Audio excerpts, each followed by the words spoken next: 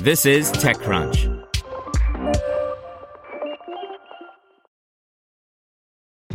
This episode is brought to you by ShipStation.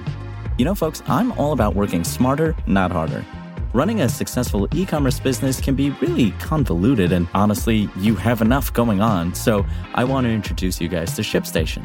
I love using ShipStation because it makes it so much easier to automate all my shipping tasks, and I can manage all my orders in one simple dashboard.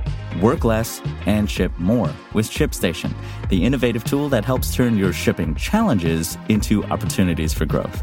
Go to ShipStation.com and use code TechNews to sign up for your free 60-day trial. That's ShipStation.com, code TechNews. This is TechCrunch. Meta faces prosecution in South Africa for alleged antitrust breach by Annie Njanja. Meta is facing prosecution in South Africa after the country's competition regulator, the Competition Commission, found as uncompetitive its intention to block the government's startup GovChat and #Let'sTalk from using its WhatsApp Business API. The watchdog, which has been investigating claims of unfair conduct against the startup since March 2021, referred Meta, formerly Facebook, for prosecution to the Competition Tribunal, which adjudicates complaints of restrictive practices and abuse of dominance. In its referral, the regulator recommends that Meta is made to pay the maximum penalty, a fine of 10% of the U.S. company's local turnover.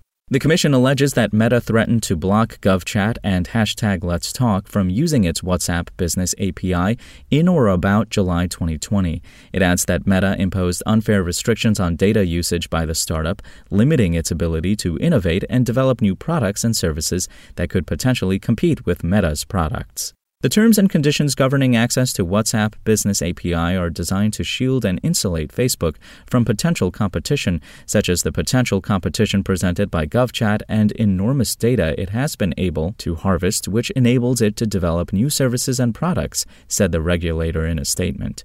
GovChat was launched in 2018 by the South African government as a citizen engagement platform that uses the WhatsApp Business API to facilitate real-time communication.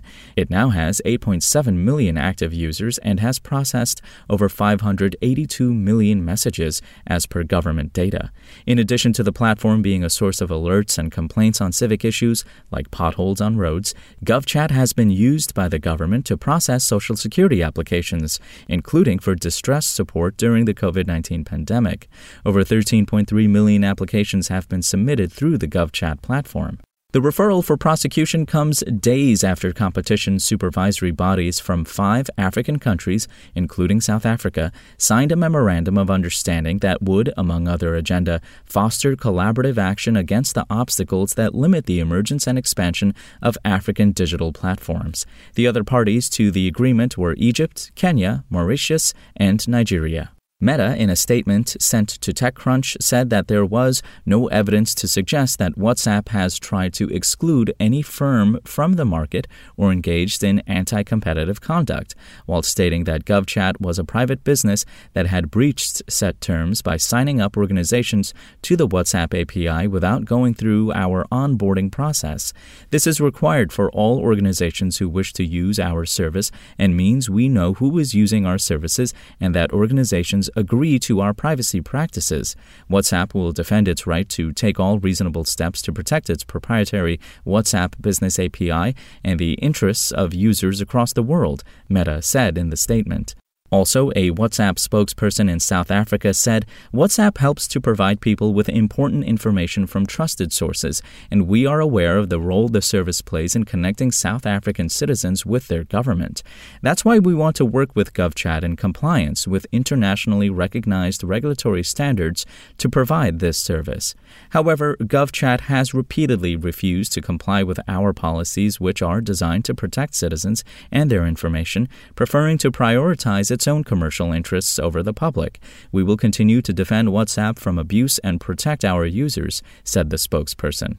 Globally, Meta has been subjected to various kinds of scrutiny for possible anti-competitive behavior. Just last week, the European Commission opened a formal antitrust investigation to assess whether an agreement between Meta and Google, codenamed Jedi Blue for online display advertising services, may have breached EU competition rules. The September 2018 Jedi Blue agreement sought the participation of Meta's audience network in Google's open bidding program, a move that could potentially exclude other ad tech service providers to distort competition in markets for online display advertising to the detriment of publishers and ultimately consumers, noted the European Commission. Meanwhile, the U.S. Federal Trade Commission is suing Meta for illegal monopolization, alleging that the social media giant is illegally maintaining its social networking monopoly through anti-competitive actions, including the acquisition of Instagram and WhatsApp nearly 1 decade ago.